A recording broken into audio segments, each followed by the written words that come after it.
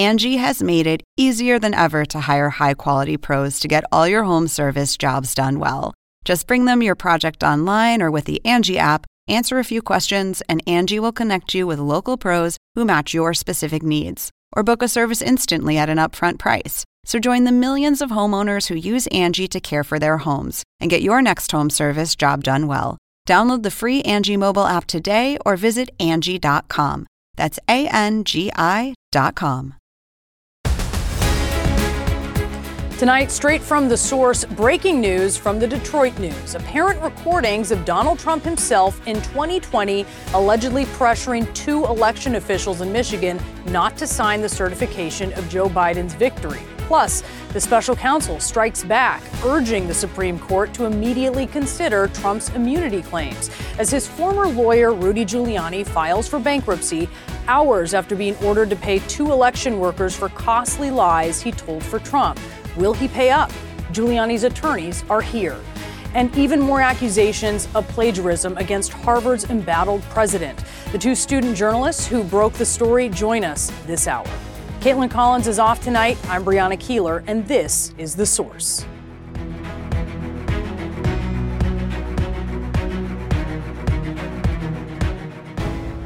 And we begin with that breaking news. There is brand new reporting on yet another recording of a phone call allegedly made by Donald Trump in 2020, pressuring local election officials. This time in Michigan on November 17, 2020, 2 weeks after he had lost the presidential election in that state by more than 100,000 votes. CNN has not heard the recording of this phone call, but the Detroit News says it has, and it reports then President Trump personally pressured 2 Republican members of the Wayne County Board of Canvassers not to sign the certification of the election, and allegedly told them they'd look, quote, terrible if they did. CNN spoke with one of the journalists who says he listened to audio of this conversation a short while ago. What I heard listening to the audio of this conversation was the then president of the United States encouraging, pressuring, contending, arguing in favor of these 2 Republican county canvassers not signing the certification of the 2020 election for Wayne County. A Trump campaign spokesperson has responded to the story, saying, quote, all of President Trump's actions were taken in furtherance of his duty as president of the United States to faithfully take care of the laws and ensure election integrity, including investigating the rigged and stolen 2020 presidential election. And we should note, of course, that the election was not stolen, nor was it rigged. Also reportedly on this call was RNC Chairwoman Ronna McDaniel, who also allegedly told those officials not to sign the certification and, quote, we will get you attorneys. McDaniel's response tonight, quote, what I said publicly and repeatedly at the time, as referenced in my letter on November 21st, 2020, is that there was ample evidence that warranted an audit. And I'm joined now by Maggie Haberman, senior political correspondent for the New York Times and CNN political analyst. Maggie, thanks for being with us on this. The then president on the phone with county canvassers. Take us back to his mindset at this point in November 2020 that would prompt this extraordinary overture. Well, look, there were a couple of days early on after Election Day when Trump seemed to be aware that he had lost, according to multiple people. And then short time after that, he dug in on the idea that he had not lost, that in fact he was going to make sure that the transfer of power didn't take place. And this is part of that effort. You know, he started telling people, and I reported this previously, that he wasn't going to leave. Why would you leave if you lost an election? And so it's not surprising, again, to hear, it is surprising that the president of the United States was doing this. It is not surprising that this particular president was doing it because we know that he has made other efforts to try to plead with state officials, obviously in Georgia is the most well-known case. But this adds to evidence, Brianna. This adds to, and I've not heard this tape, to be clear, but if it is as described, this would add to the evidence amassed suggesting that Trump was of a certain mindset, that he had been told repeatedly that he had lost, and yet he was intent on making sure the election was not certified in Joe Biden's favor. So to you, this fits into the category with the Raffensperger phone call and the other phone calls that we know of? Again, without having heard the tape, based on the description of it, absolutely. We don't know a number of things, including whether Jack Smith, the special counsel, whether his team has this information. If they don't have it already, I imagine they'll have it pretty soon. But it is more of a piece of what we have heard about his behavior. He has been indicted already, so I don't think that this dramatically changes the picture, at least in terms of the legal problems that he's facing, but it certainly could add to the evidence of the case presented against him. What do you think about, we hear from the description of this, Trump and McDaniel reportedly offering these canvassers legal protection? Well, I think that this is not entirely inconsistent with some of what Ronna McDaniel was doing at the time. Remember, she is from Michigan. I think that it sounds a little different, again, not having heard this tape, but the description sounds a little different. It sounds as if someone is being encouraged to do something. We don't know within what bounds, we don't know what language was used, but offering to get someone a lawyer, again, depending on what the dynamics are and what specifically they were being asked not to do, that could be used to argue that Trump was aware that he was asking people to take steps that could be challenged legally. And certainly, and I recognize, of course, we have not actually heard this tape ourselves. Right. What is it? Yeah. Correct. What does it say to you that the head of the RNC, according to this, was going along with having the president in touch with local officials? Well, look, I think that we've seen Ronna McDaniel pop up in various places in the course of investigations related to the lead up to January 6, 2021 and the attack on the Capitol by a pro-Trump mob. Michigan, again, is her state. I'm not entirely surprised. He was the party. And so that part doesn't surprise me, especially. The fact that Trump would make such a call is not especially surprising, given what we know of other phone calls that he has made. Campaigns that he was exerting, not just in Georgia, but on his own vice president. But again, this just adds to the pile. Yeah, certainly does. Maggie, thank you so much for being with us. Obviously, some very interesting new reporting we're taking a look at here. Maggie Haberman. And joining us now with more on the former president's legal troubles is the founder of the 14th Amendment Center for Law and Democracy, Sherilyn Ifill. She is also the former president and director counsel of the NAACP Legal Defense Fund. Sherilyn, thanks for taking the time tonight. We mentioned this Colorado case where Colorado Supreme Court ruled that Trump is disqualified from the primary ballot because of the insurrection, his role in it, and what the 14th Amendment says about that. You've written extensively about state and federal courts shying away from taking on 14th Amendment cases like this one. Why do they shy away from it? Well, I will say, and thank you so much, Brianna, there's no case quite like this one because we have never in the history of this country had a president who participated in insurrection or rebellion. But it is true that the 14th Amendment is a very clear and I think read on its terms, radical provision of the Constitution that courts try to elide in some way. And we saw it with the Colorado District Court, the trial court in this case, who, while she agreed that Trump had participated in insurrection, did not feel comfortable saying he had to be removed from the ballot. I'm gratified that the Colorado Supreme Court showed, strength and courage and affiliation with the law and with the Constitution in making their ruling. The words of Section 3 are very clear. The Reconstruction Congress understood that the spirit of insurrection was dangerous to the future of the country. They also understood that it would not be short-lived. And they created a provision to allow us to be able to protect our democracy against insurrectionists seeking to do, as they said, by politics, what they could not do in the field. It sounds, listening to legal experts, the prevailing expectation here is that the court will dispense with this issue, the Supreme Court, one way or another, that Colorado Supreme Court will not prevail. Is that your read on this? Well, I think, Brianna, it's hard to imagine this court, just given what we've seen over the past few years in which the conservatives on this court have grown increasingly reckless, in my view, and results-oriented in a very particular way that I think has caused a lot of concern about the court's legitimacy. We have a very serious conflict issue with Justice Thomas, whose wife worked very intently on precisely the project that you were just talking about that Trump has been involved in. when you were just talking with Maggie Haberman. And there's a lot of pressure. The reality, Brianna, is that the law here is really clear.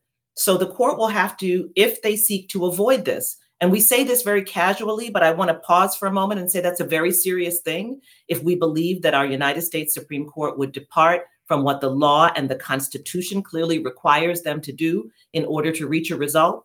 But if they do that, they will have to do it by other means. They'll have to figure out how to delay hearing the case. They'll have to say it's too close to the election to remove him from the ballot. They'll have to say Congress needs to pass a statute or some other way of getting to that result. It won't be by the findings of the Colorado court. It won't be by the decision of the Colorado Supreme Court. It won't be by the words of Section 3 of the Constitution. And your conversation about Donald Trump in Detroit only turns up the heat and makes it harder because he was found to have participated in insurrection against the Constitution before we had word about these phone calls. This actually strengthens the case that Jack Smith has against President Trump. It strengthens the case that the NAACP Legal Defense Fund filed under the KKK Act against President Trump.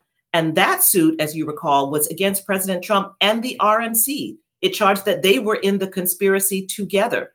And so this call, which none of us have heard, but at least the reports of it, is not only consistent with what happened in Georgia, but consistent with the belief that the RNC was involved and consistent with what else Trump was doing in Detroit and with Michigan officials at that time. You may remember, Brianna, that the leader of the Senate and the Speaker of the House flew to Washington, D.C. and stayed at the Trump Hotel and went to visit with Mr. Trump, and we're seen drinking champagne right after the election. He was laying on a pressure campaign on Detroit officials. And so we should remember that that was happening around the same time as this phone call. So I don't find it a stretch to believe that the words of this phone call, as reported at least, are true. And I think it puts additional pressure on this entire situation, including the Section 3 suit, because it's becoming unequivocally clear that Mr. Trump engaged in these activities. Before we do let you go, Harvard President Claudine Gay is facing intensifying pressure as more plagiarism allegations are emerging. Students, of course, as you're aware, not just at Harvard, at many universities, have long felt in these situations there's a double standard for what they can get away with or what they might get expelled for, and what a professor or a university president in this case can get away with. And also, you now have a congressional investigation of this alleged plagiarism. What do you think about how this has developed? I think it is incredibly shocking and dangerous. Not that there are plagiarism allegations or that they would be investigated within an institution of higher learning. The part that I find dangerous is that we would bring to bear the power of the government, our tax dollars, the time of the Congress members who somehow are unable to pass a border bill, are unable to fund Ukraine, are unable to fund the conflict in the Middle East, that all of these folks are bringing to bear the power of the government against a person leading a private institution. This is unprecedented. I think it's dangerous. I also think that we cannot avoid recognizing the racial targeting. I have not heard anyone combing through the records of the other individuals and university leaders who testified along with President Gay. It is ugly. It is clearly a laid out plan by Chris Rufo, who has made clear his plan to have us do exactly what we're doing now, be talking about the qualifications of this president. He has been pushing this anti-DEI, anti-diversity effort, but I think it's actually targeted at the independence of institutions of higher learning, of universities. We've seen it in Florida with Chris Rufo taking over New College. And, you know, universities are important civic institutions of democracy. When you challenge the independence of private institutions, you are challenging a core element of our democracy. We should be on alert. If Harvard wants to do its own investigation, it is free to do so. But for members of Congress to decide that they want to meddle into the private affairs of a private institution in order to score political points and to target a Black president is incredibly dangerous. We should be wary of it. We should see what is happening, and we should not be sucked into believing that this is an appropriate use of government resources. Sherilyn, thank you for being with us this evening. We do appreciate your time. Thank you, Brianna. And ahead, Rudy Giuliani filing for bankruptcy 24 hours after a federal judge ordered him to quickly cough up $148 million for defaming two former election workers, plus the university massacre that has left more than a dozen dead and a major tourist city in Europe shaken.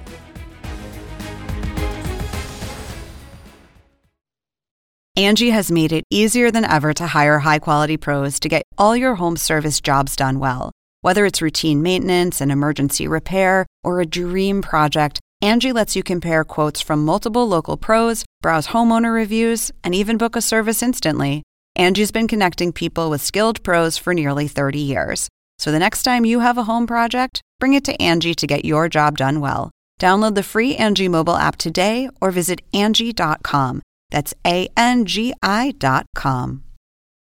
I'm Dr. Sanjay Gupta, CNN's chief medical correspondent. This week on Chasing Life, I'm a health reporter and have been for 15 years. And even I feel overwhelmed by some of the things I read about the stuff we're eating. my colleague Meg Terrell wanted to take a deep dive into something you've probably heard a lot about recently: ultra-processed foods. There is a lot to learn there, some fascinating stuff, and some of it is probably going to change the way you shop. Listen to Chasing Life, wherever you get your podcasts. Another huge setback for Rudy Giuliani. He is now filing for Chapter 11 bankruptcy, and this comes 24 hours after a federal judge ordered him to quickly cough up $148 million for repeatedly defaming two Georgia election workers. Hard to do that, of course, when you're bankrupt. The judge citing concerns that Giuliani would try to hide his assets. In the bankruptcy filing, Giuliani lists assets worth up to $10 million, but debts between $100 million and $500 million. He also lists nearly $1 million in unpaid taxes, as well as hundreds of thousands of dollars owed to lawyers and accountants. I'm joined now by two of Rudy Giuliani's attorneys, Gary Fishoff and Heath Berger. Thank you so much to both of you for joining us here. You list his debt to Ruby Freeman and Shay Moss in his bankruptcy filing. Are you going to argue that that's a debt that's dischargeable, meaning that it can be wiped away in bankruptcy proceedings? So whether or not that debt ultimately is dischargeable in bankruptcy will be determined by the bankruptcy court. But at least we will get some time for Mr. Giuliani's other lawyers to pursue an appeal and prevent a liquidation of his assets by this one creditor that's going to get a jump ahead of all the other creditors. This way we'll at least have an opportunity for his assets to be supervised, and any type of satisfaction to creditors will be done in an orderly and fair manner instead of having one creditor jump ahead of all the others. Okay, Gary, explain how that works. If you are giving him breathing room here to pursue an appeal of this $148 million judgment, because you're well aware that civil litigation like that is stayed during bankruptcy. So does that mean that you will be filing a motion in bankruptcy court to unstay that specific litigation that involves Ms. Moss and Ms. Freeman? The only thing that we would be that stayed is actually the actions against Mr. Giuliani.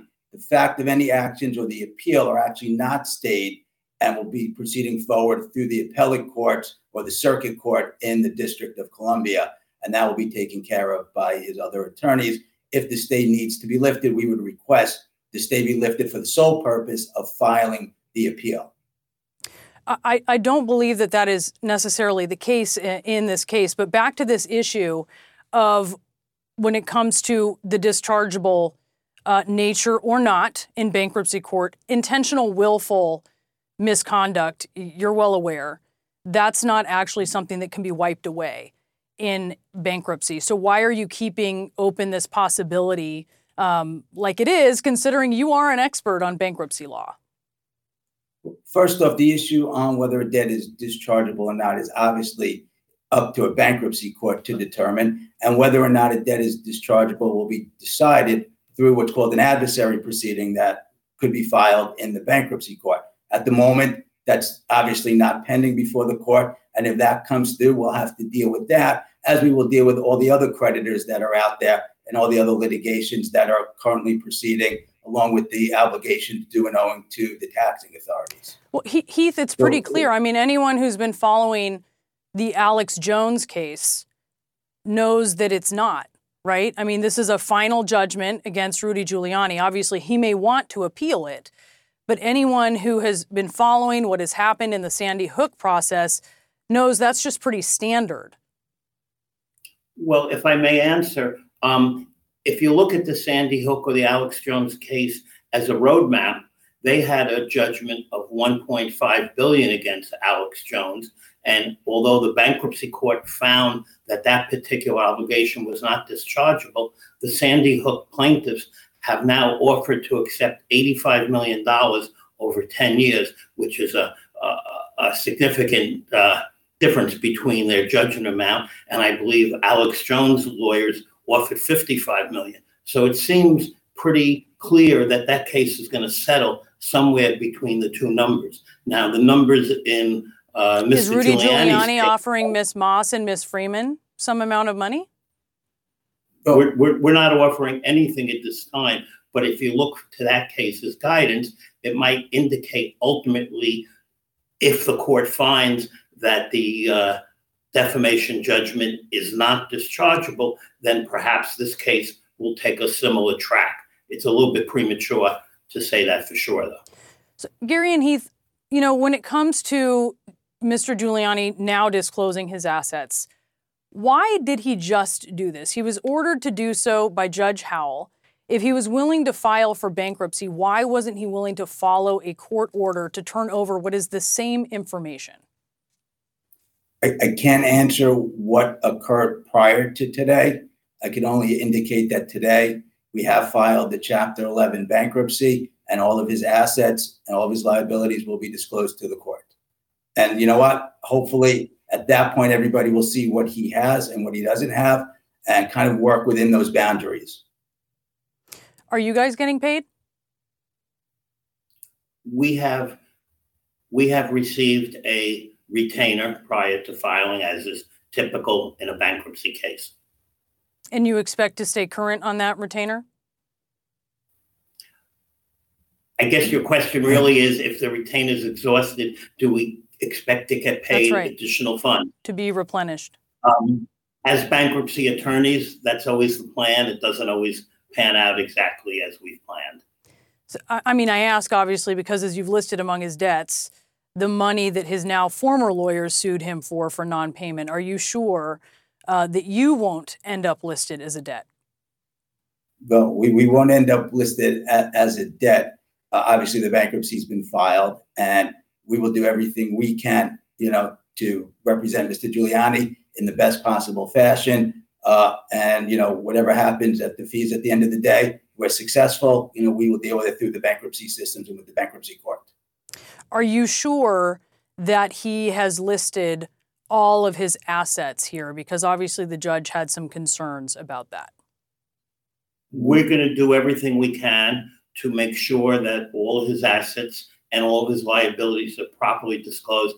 Obviously, with Judge Howell's decision yesterday to accelerate the collection process on behalf of the plaintiffs, we had to rapidly file this case, and we have about 14 days in which to file what's called the Schedules and Statement of Financial Affairs, which will have a more detailed disclosure. And we believe Mr. Giuliani is prepared to respect the bankruptcy process and understands that true, honest, and accurate disclosure of assets and liabilities is a prerequisite to having the bankruptcy court assist him with his reorganization. Are you concerned about your client continuing to repeat the lies that have cost him so much? Well, as far as we're concerned, in the bankruptcy, we believe that Mr. Giuliani, as we've spoken to and we've discussed, will continue to be truthful and honest in all of his disclosures. What happens outside in other cases, that's up to Mr. Giuliani and some of his other attorneys. Heath, Gary, thank you so much. Attorneys for Rudy Giuliani, we thank you for being with us. Thank you very much for having us. We appreciate it.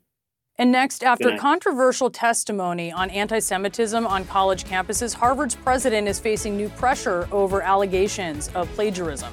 The student reporters who broke these latest claims are here with us.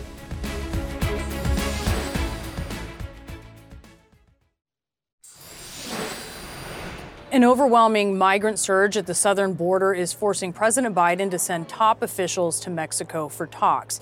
Here in recent days, officials say more than 10,000 migrants have unlawfully crossed into the U.S. each day, which is the highest level that we've seen in 7 months. CNN spoke to current and former Homeland Security officials who say the situation is nearing a, quote, breaking point. Border officials say more than 26,000 migrants are in CBP custody. That's over capacity by nearly 10,000 people. Texas Governor Greg Abbott escalated his border fight on Wednesday by flying 120 migrants to Chicago, which is a city led by Democrats, of course, and that sent officials there scrambling to find shelter for them. Today, the White House slammed it as a dehumanizing political stunt. I'm joined now by Mark Esper, of course, former defense secretary under President Trump. Sir, you have the governor of Texas here signing this new law in his state this week that takes effect in March, and it makes entering Texas illegally a state crime and allows local law enforcement there the power to arrest migrants and judges the ability to issue removal orders. You've heard what critics are saying. They're saying Texas is stepping on the federal government's purview here enforcing immigration law. What do you think? Well, I'm not a lawyer, so I won't get into all the legal aspects of this, but clearly it's a symptom of what many on the border see as a crisis. I mean, and the border states are the ones who are bearing the burden of taking care of these people, the migrants. And as you cited, Brianna, you're talking 10 to 12,000 persons a day. The numbers have been the largest ever in U.S. history. This year alone, 2.2 million people have crossed the border. And that's not counting the so-called gotaways. And then when you dig deeper into those numbers, you see that you have people, thousands from China, hundreds from Iran, from Russia, all types of countries. We have no idea who they are coming in. And many, I think last year's count was 20,000 had some type of criminal record. So there's a lot of concern about what's happening on the border, and the states, in this case, the Texas governor, not the first time, are trying to take some action to get control of the border. You think, and I know you're not a lawyer, but do you think it's the right way to go about it? Well, they're trying to drive action from the federal government. And it's at this point, as you said, it's not just Republican governors, but you have big city Democratic mayors, New York, Chicago, for example, who are all saying we need help. I think this is one of the reasons why, particularly we're now less than a year from the 2024 presidential election, that you see that President Biden put this on the table as part of his international funding package. He asked for $14 billion or so to improve border security. And so I think you see Democrats are now reacting to the problem on the border as well. Biden officials, as I mentioned, are set to meet with Mexican officials here in the coming days. What do you think their top priorities should be? Look, I think it has to be getting help from the Mexican authorities on their side of the border. You read stories about how busloads of people are being dropped off on the Mexican side. They walk right up to the fencing. They cut holes in the fencing. There's no evidence that Mexican police or military, for that matter, are trying to stop this, curtail it. So I think, first of all, it begins with enforcement on the Mexican side of the border. And then secondly, one of the requirements they're looking at in terms of this new supplemental policy package would be requiring immigrants coming up from from Guatemala, Nicaragua, et cetera, and other places that are coming in from all around the world, having to apply for asylum in Mexico first, right? So I think those are just two measures. I think, obviously, you have to provide humanitarian assistance, both on our side and the Mexican side. I think those are a few of the things that are going to be put on the table here. So here in Washington, and it sort of never ceases to amaze anyone, I think, that Congress likes to leave town without getting stuff done, but they've gone without dealing with border security, the Ukraine-Israel aid bill. What are your concerns right now for national security? All of the above. I mean, border security is national security. I'm very concerned about the state of play in Ukraine. They need continued support from us with regard to weapons and equipment and ammunition. Apparently, the White House will announce one last tranche of arms going to Ukraine at the end of this month. But again, we have to sustain that pipeline. Israel needs additional support. And part of that package also includes funding and arms for Taiwan. All these are critical national security things. And what it signals is a dysfunction in our government that we can't get basic things like this done. Now, look, I understand it's complicated now because we're talking about policy provisions. with regard to the border in this package. And actually, there are immigration changes. But still, we got to be able to work far more quickly. In Beijing, they don't have government shutdowns. They don't have continuing resolutions. They don't seem to have these problems. And that's who we're keeping pace with right now, Beijing and Moscow. They do have problems we don't have, though. We have to admit that as well. That's right. Secretary Esper, thank you very much tonight. We appreciate it. Next, new plagiarism allegations involving the president of Harvard, already under fire after controversial testimony on the Hill. We'll be joined by two Harvard students who first broke the latest claims.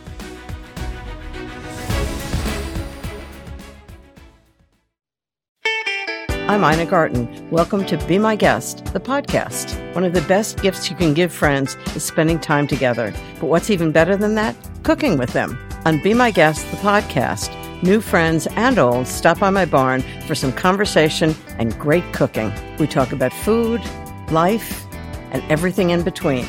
Listen to Be My Guest, the podcast with me, Ina Garten, and join us wherever you get your podcasts.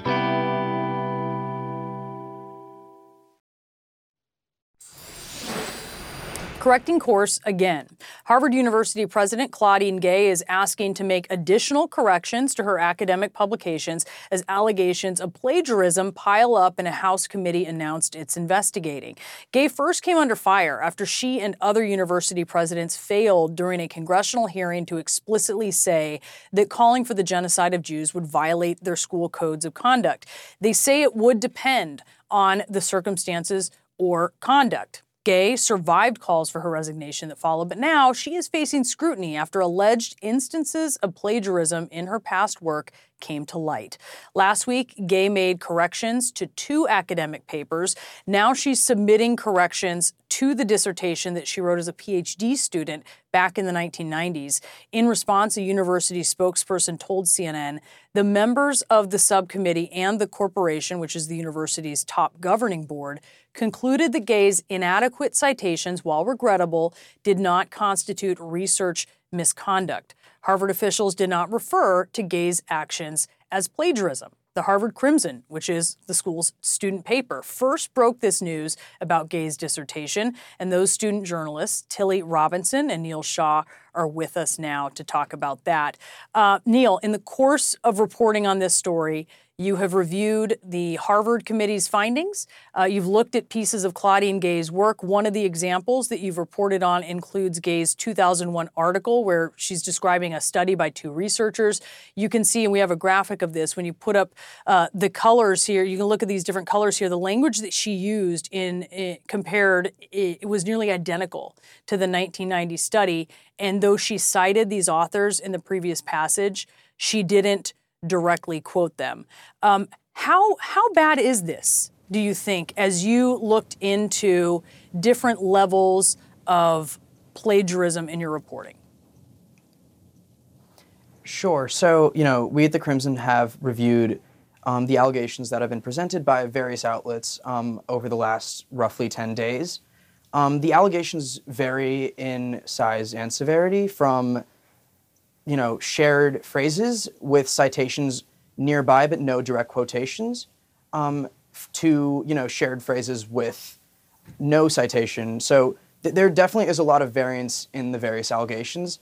That being said, our review did find that, they do appear to violate the stated policy for citations and plagiarism that Harvard has on its website.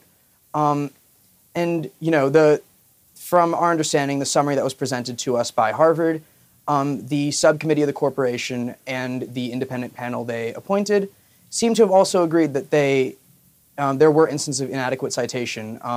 That being said, they did say that Gay's work did not constitute research misconduct, as you said earlier. To clarify on that, right, research misconduct, according to Harvard's policies, to find that you need to show that it's intentional or knowing or reckless, and the corporation and the independent panel both said that they did not find evidence that was the case. Tilly, does the way that Harvard has reacted to this and how they label what Claudine Gay did, does it hew to what Neil just said about what Harvard's policy is? Yeah, so it's hard for us as students to make full determinations on what's happening for administrators here. What we can say is whether it seems to square with the broader response from the scholarly community. So we at the Crimson have spoken with several of the scholars whom Gay allegedly plagiarized, and they've given us some mixed responses. Several of the folks we've spoken to say that they do not believe Gay's writing constitutes plagiarism. Others have told us that while they do think Gay plagiarized their work, they're not especially concerned because although technically plagiarism, the borrowed language appeared to be mostly technical descriptions of methodology or definitions that would be very hard to reword. But finally, it is also true that some academics do find the allegations troubling and wish to see further sanctions imposed against Gay. So I think that while there's been a mixed response here, I do think that the university has been trying hard to clarify what constitutes inadequate citation, tread a difficult line on whether that constitutes plagiarism, and also differentiate that from their policy on research misconduct. Well, Tilly and Neil, I thank you both for being with us and for your reporting, just proving that student journalism, and certainly as we've seen at colleges here in the last year or so, is really making quite a mark. Thank you. Thank you so much for having us. And coming up, a massacre overseas, a gunman opening fire at a university in Prague, killing more than a dozen people, injuring more than 24. One of the deadliest mass shootings in the Czech Republic in decades.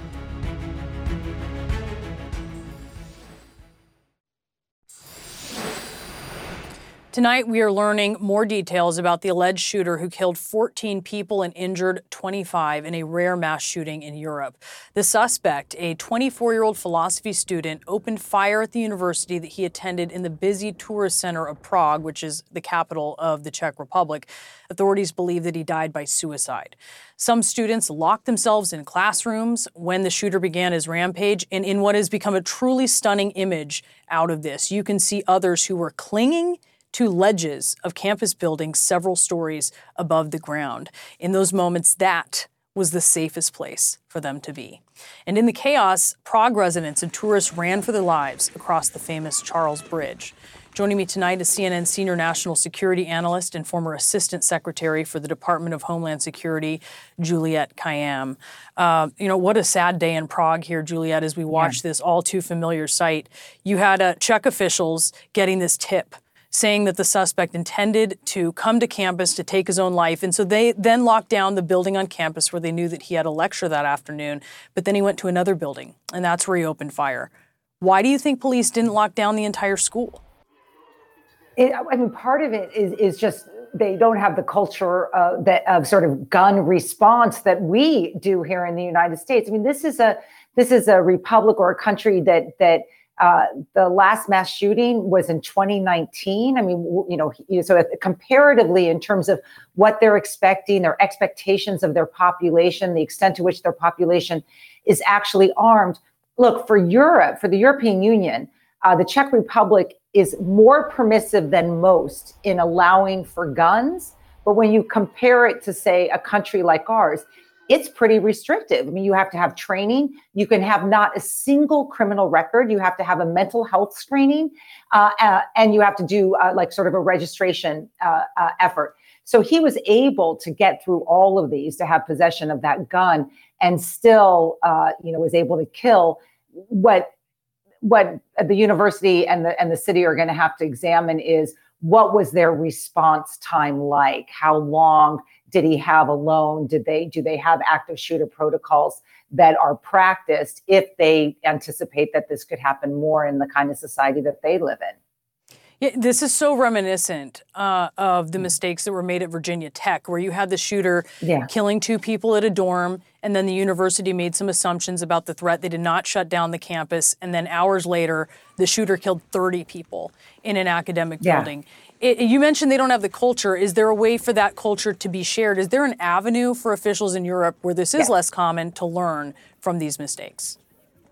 Yes, it is. I mean, look, I hate to say this is something that we might be good at exporting, but there are international associations of emergency managers and of chiefs of police in which these lessons are shared. It's just that if your last active shooter, is almost active shooting is almost 7 years ago, these things atrophy. Here in the United States, we're able to practice them. So one thing that I'm looking at is exactly what you said, University of Virginia, is what were the notification protocols? Where, here in the United States, we are now used to these colleges and universities coming out with these tweets saying, lockdown or run.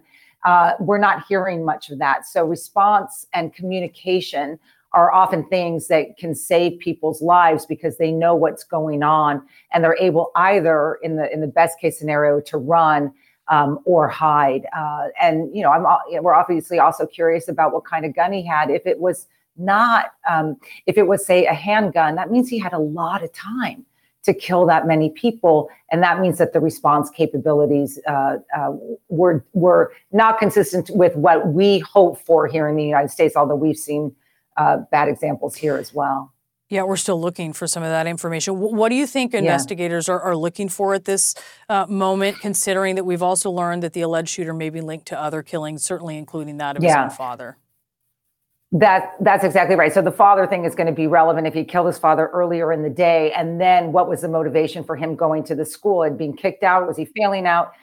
And other issues like that. So that is what they're looking at, the nexus. And this, as compared to when I was on this morning, when you didn't know if he had a relationship with the university. Now that we know that he did, it's going to look to what was his experience there and what did others around know about him. All right, Juliet, thank you so much for this. We appreciate it. Next, see what happens when the Queen of Christmas meets one of her biggest fans at the White House.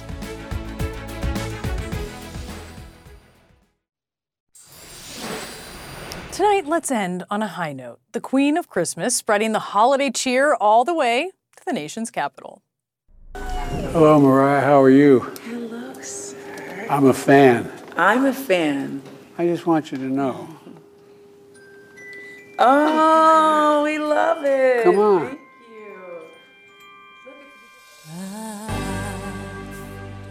Mariah Carey visiting the White House with her 12-year-old twins, by the way, to meet President Biden and Vice President Harris, a visit that included everything from viewing the Oval Office to admiring the festive decor. And this comes as Carey's classic Christmas medley, All I Want for Christmas, returns to #1 on the Billboard Hot 100, right where it belongs, knocking out Brenda Lee's Rockin' Around the Christmas Tree after it made it there this year for the first time 65 years after its release.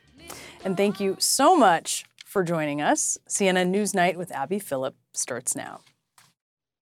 I'm Dr. Sanjay Gupta, host of the Chasing Life podcast.